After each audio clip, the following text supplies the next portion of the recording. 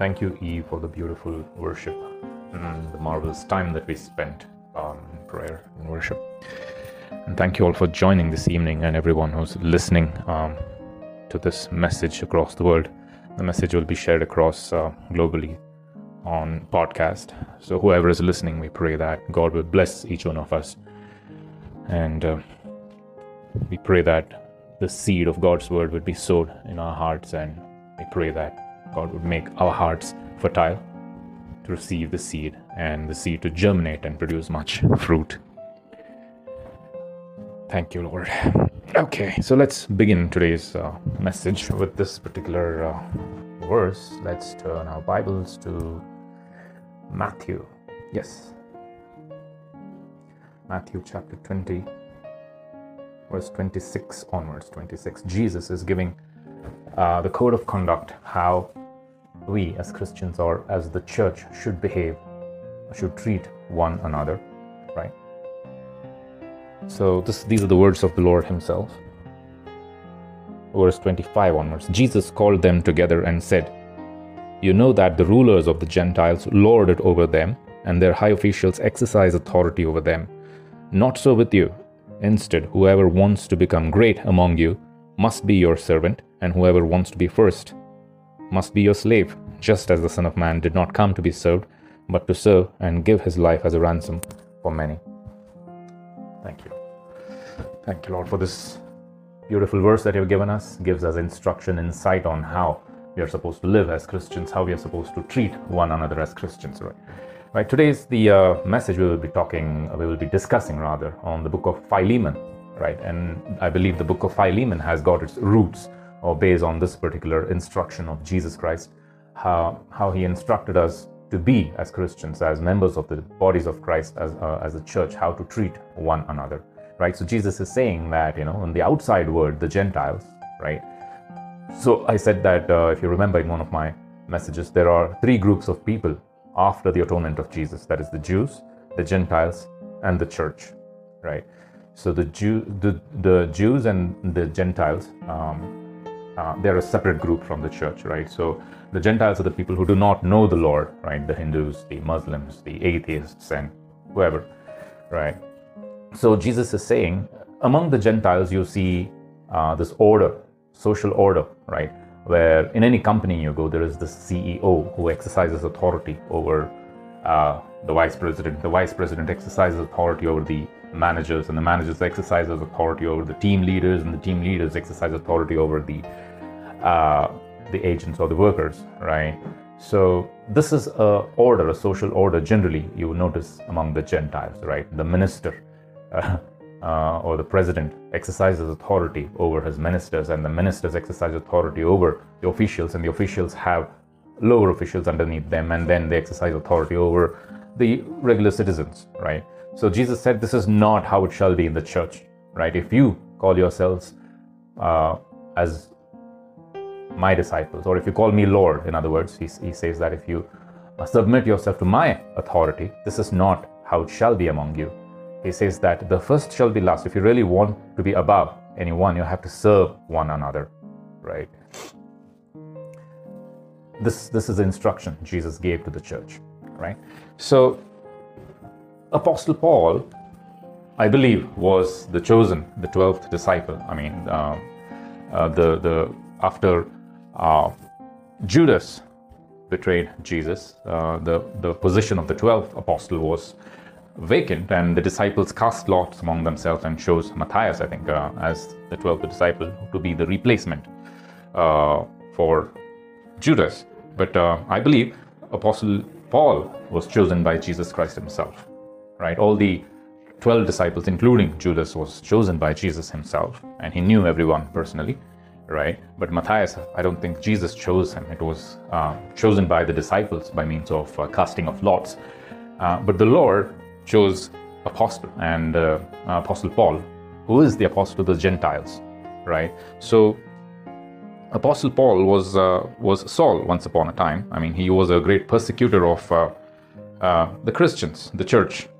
So Apostle Paul was chosen by the Lord Jesus himself, Okay, and Apostle Paul was the apostle to the Gentiles, like Peter, James, and all were the apostles to the Jews, right? They took the gospel to the Jews, but Apostle Paul single-handedly took the gospel to the entire Gentile nations, right? Single-handedly, and then he sent Thomas also, and then there was Timothy and all these other disciples, of course, of Apostle Paul. But primarily, Apostle Paul was called the apostle to the Gentiles, right? And then he received several revelations later on, which the other disciples did not, right? And some of the revelations on rapture and things like that. Of course, Jesus mentioned the rapture indirectly, right? I mean, I go to heaven to prepare a place for you, and for in my Father's house there are many mansions. I go there to prepare a place for you. What did he mean by that? That was a rapture, exactly. But then very clearly, Jesus, through his Holy Spirit, revealed a lot of things to Apostle Paul,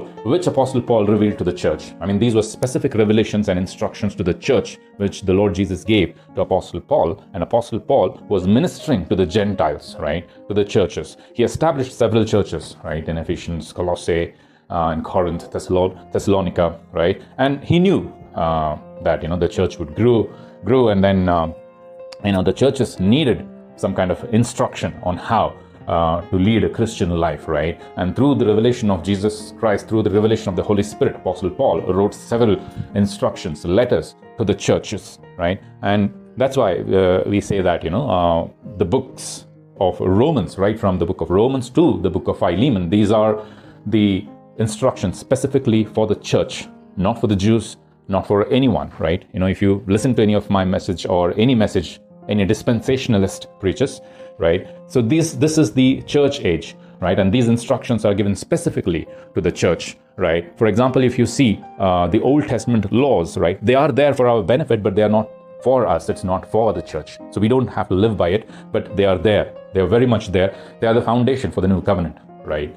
So we don't live by that, but for us, these are the instructions from the books, from Romans to Philemon. All right, these are the instructions to the church, how we are supposed to behave with one another, how we are supposed to handle authority, how we are supposed to lead our lives.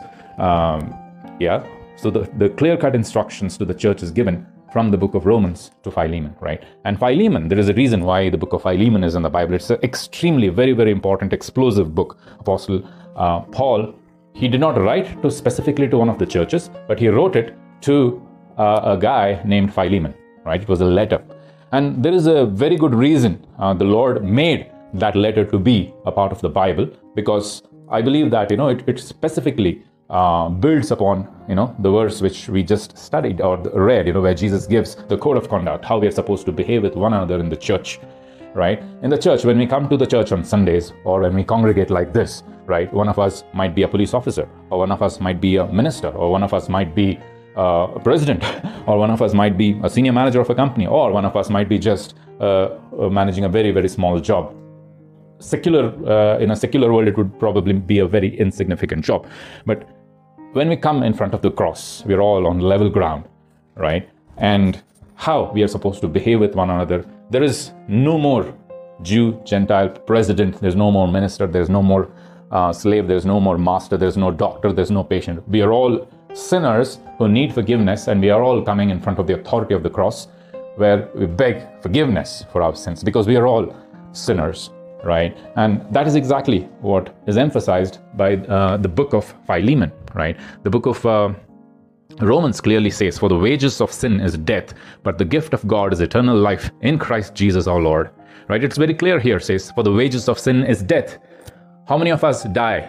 All of us die, whether we are Jews, whether we are Gentiles, or whether we are Christians, or whether we are part of the church. That's what I mean. We are all going to die. That is proof that we are all sinners. Okay? Because the Bible says, "For the wages of sin is death, and death passed upon all men, for all are sinners." The book of Romans is very clear on that, right? And King David, through the Holy Spirit, in one of the Psalms, he said that I was conceived in sin. I was born out of my mother's womb in sin. King David, he said that. So there is no one, not one person who's born righteous. Okay, what distinguishes the Bible from any other book is it gives a very, very clear definition of what the sin is. What is this concept of sin? Sin is not an act that we commit against God. Yes, it counts it as sin. It's just a consequence of sin, but not sin itself, right? So sin itself is a fallen condition that we are all born in. We are all born in a condition. It's a diseased condition. Sorry to use that word, but then it's a very close definition. It's a condition we are all born in. Okay, and the consequences of this condition is the unlawful acts that we commit every day against God and against one another. So God said, love me and love one another, right? So these are the two greatest commandments, and we live our lives every day contrary to this commandment of not loving God and not loving others, behaving hatefully towards others and grieving the Holy Spirit, right? So this is proof that we are all sinners and we need forgiveness. When we come in front of the cross, we are all on level ground. We are all sinners, and in front of the cross, we're all, just people who need forgiveness, right? Whether we are part of the church, whether we are Gentiles, whether we are Jews, really doesn't matter. Male, female, really doesn't matter. In front of the cross, we're all on level ground.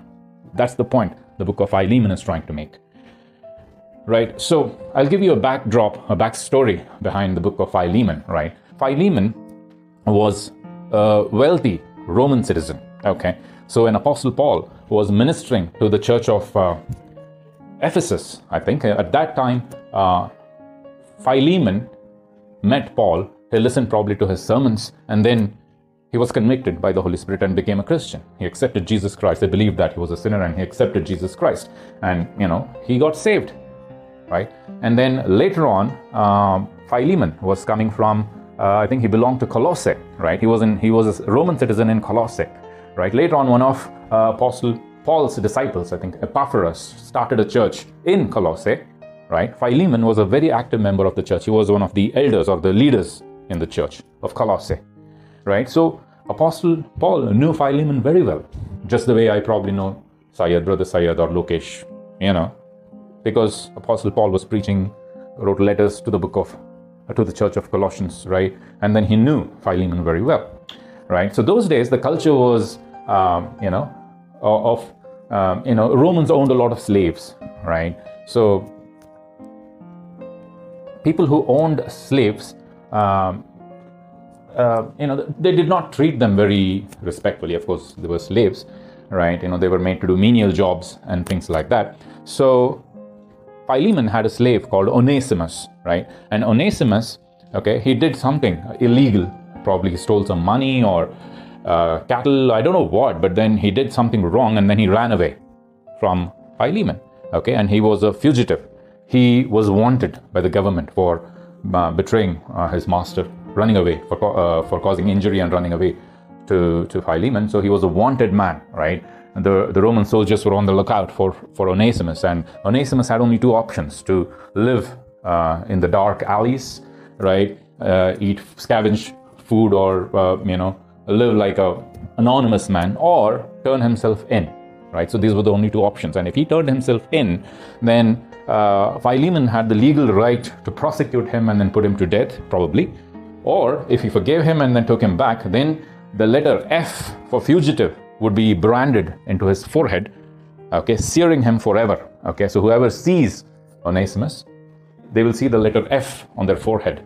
Okay, that means he was a fugitive, a criminal who ran away, right? And then that not just sears your flesh, but also it sears your life, scarring you permanently for the rest of your life. So that was a kind of a precarious situation Onesimus was in, right? So he was contemplating on, should I turn myself in, or should I live my life like this, a fugitive all my life, right? So what happens? Onesimus probably decides to turn himself in, because it was very difficult to scavenge for food, hide from the soldiers. If some people sees him, they might report saying that, hey, I found the slave here.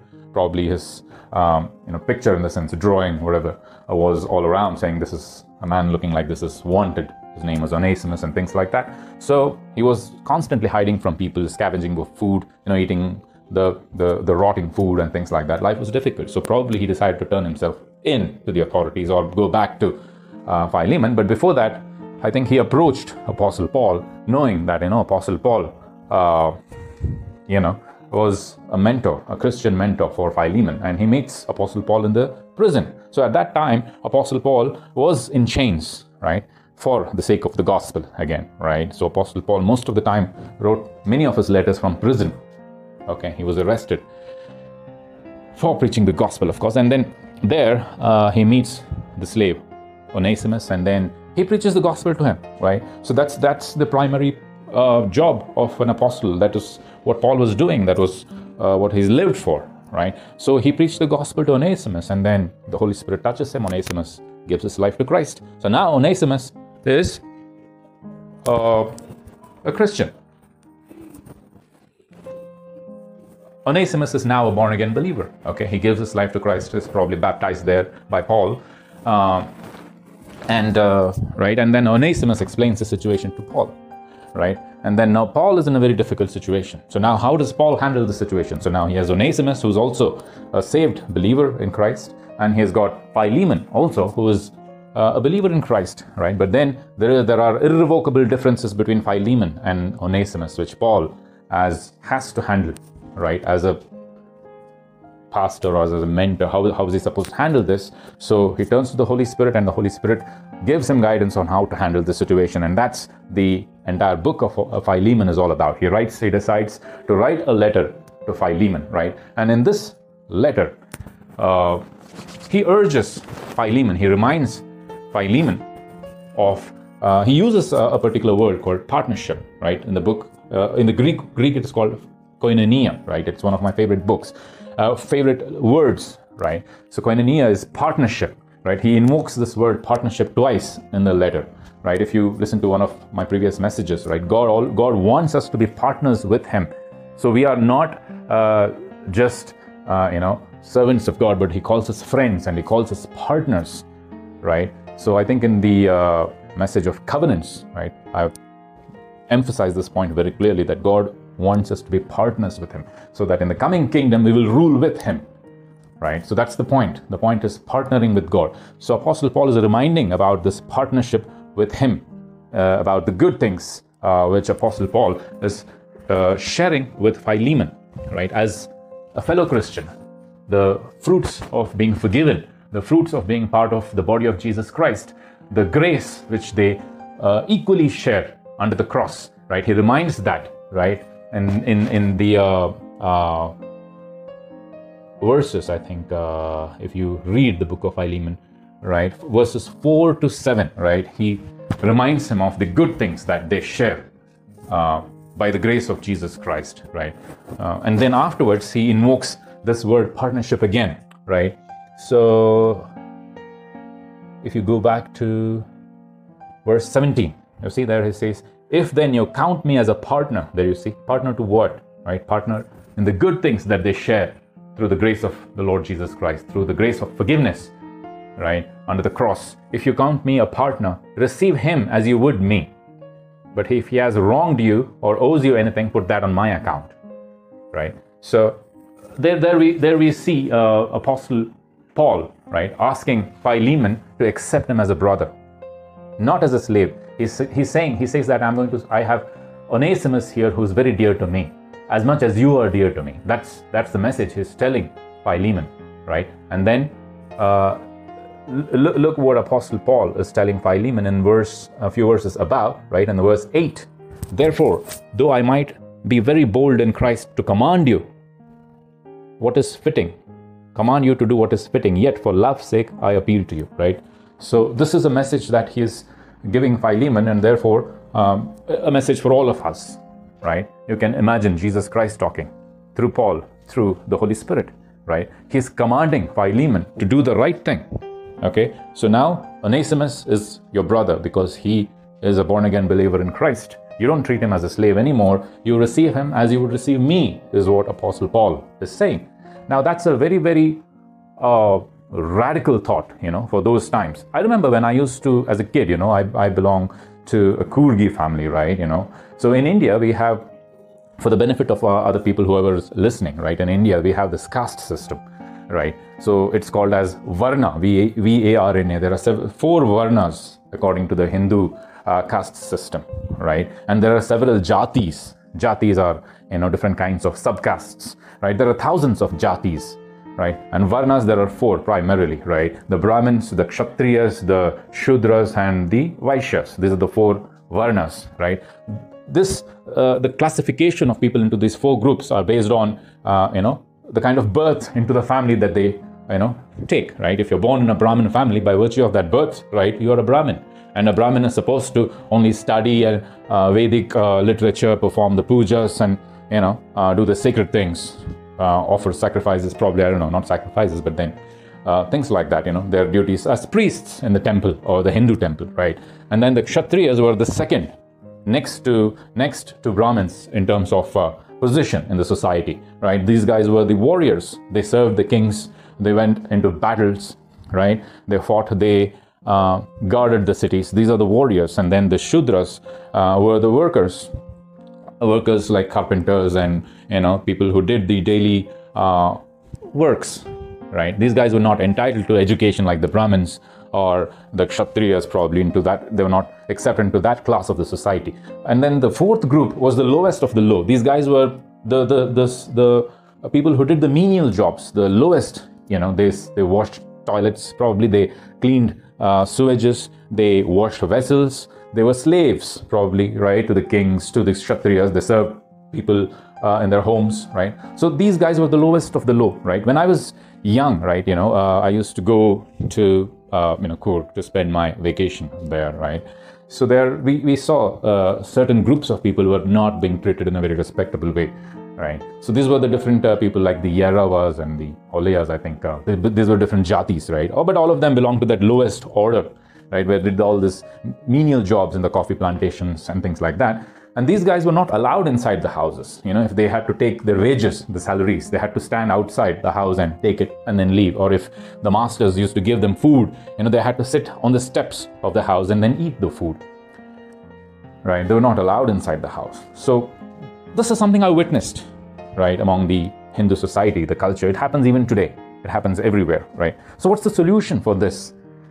What is the solution? Now, the Bible offers one solution, and the solution is to accept that we are all sinners, which is a fact. It's not just a solution, it is a fact that we are all sinners, right? Jesus said, everyone are sinners, and no one, whether you are a Shudra, whether you're a Brahmin, you need forgiveness and you cannot enter heaven. God will treat you like how you treated this lower caste man. He will not allow you into heaven unless your sins are forgiven. It's not discriminatory, but it's a cleansing thing, right? And according to the Bible, there is no remission for sins except through blood, and a holy blood, right? And that holy blood is that of Jesus Christ, who was born without sin, who was born of a virgin. He was the only one who was born of a virgin and who was qualified to cleanse everyone's sins, right? And give atonement, right? So if you're not washed by his blood, if you're not forgiven by Jesus Christ's blood offering, right, the atonement, you will not be allowed in heaven. This is what the Bible says. So that's the solution right there. All of us are sinners and in need of forgiveness in front of the cross. Whether you're a Brahmin, you're a doctor, you're a president, you're doing a small job, it really doesn't matter. In front of the cross, we all need forgiveness. We all are sinners. We are all on level ground. We just beg for forgiveness. And once we are forgiven, we are no more slaves. We are no more masters. We are no more presidents. In the church, in front of the cross, we are all one. We are not even male, female. There is no differentiation, right? This is reiterated in the book of Galatians, right? Chapter 3, Galatians chapter 3, verse 28. There is neither Jew nor Gentile, neither slave nor free, nor is there male and female, for you are all one in Christ Jesus. If you belong to Christ, then you're Abraham's seed and therefore heirs according to the promise. Look at that. This is the same thing being reiterated in the book of Philemon, and this is exactly what Jesus said. If you call me Lord, if you call yourself disciples of me, or if you submit yourself to my authority, then there is no more slave, there is no more Greek, there is no more master, there is no more male, there is no more female. You're all one, and there is only one authority, and that authority is the cross, which can forgive you of all your sins, and then you are a new creation. So once you're a new creation, this is what it is. You're no more Muslim, you're no more Hindu, you're no more atheist like me. I was an atheist. I never believed in all these cultures. I never believed in this caste system, worshipping of stones, worshipping of sticks. I never believed it. Okay, and I took pride in being an atheist, right? Because I thought myself a logical, a reasonable man, right? But then later on I found out I was also a sinner, and then I needed forgiveness. And I submitted myself to the authority of the cross, and I was washed by the blood of Jesus, and I became a new man. And now I know all these things, and I can preach all these things because I've experienced all these things, right? So This is what Apostle Paul is telling. And this is the only book where Apostle Paul is not mentioned about the death and resurrection of Christ even once. And it is not oversight, okay? He's doing it purposely, okay? Because, why, I'll tell you, right? Because he knew Philemon very well, right? And he has preached the message of forgiveness, and he has every week, probably every Sunday, or Philemon has heard it. But now it is the time to enact it. Now is the time to put it into action, right? Here is Philemon and here is Onesimus, a master and a slave who hate each other, where reconciliation is needed. And what is the reconciling factor? It is the cross. And the cross says, Philemon, you're a sinner. Onesimus, you're a sinner. Both of you now are forgiven. And now, under the blood of Jesus, under the cross, authority of the cross, you're no more master, you're no more slave. Right? So the Bible is the first book which condemned slavery and then spoke in favor of abolishing slavery. But still, up to 1,800 years later, also slavery was being practiced, and it took the full moral force of Christianity to abolish slavery from the face of the earth today. President Abraham Lincoln was a Christian, right? So that's the message of the book of Philemon, and that is the reason Philemon is there. So how we as Christians, we are supposed to use the book of Philemon, right? We see this situation every day. I see the book of Philemon as a great tool, fantastic tool to apply on situations like estranged friends, two friends hating each other. Maybe they're Christians, right? Father and son, parents and children, estranged, right?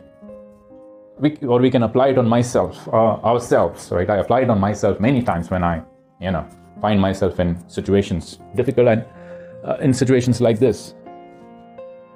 The book of Philemon is a great tool to reconcile people, right? How Apostle Paul used Christian diplomacy to reconcile people.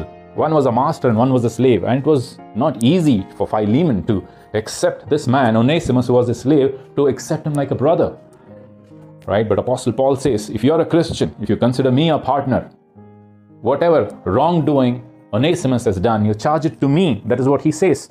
If he owes you some money, charge it to me. Even prisoners work in the prison and earn some wages, some money, right? Paul is saying, I will pay that for you. But if you really believe in Jesus Christ, if you believe you're a Christian, if you believe I'm your partner, then I want you to accept him. Not as a slave, not as a forgiven man, but as a brother. Equal status.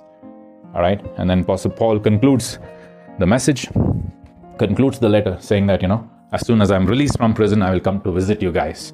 Okay, and when I come, prepare a room for me. Keep ready a room for me so that I can come and stay with you all.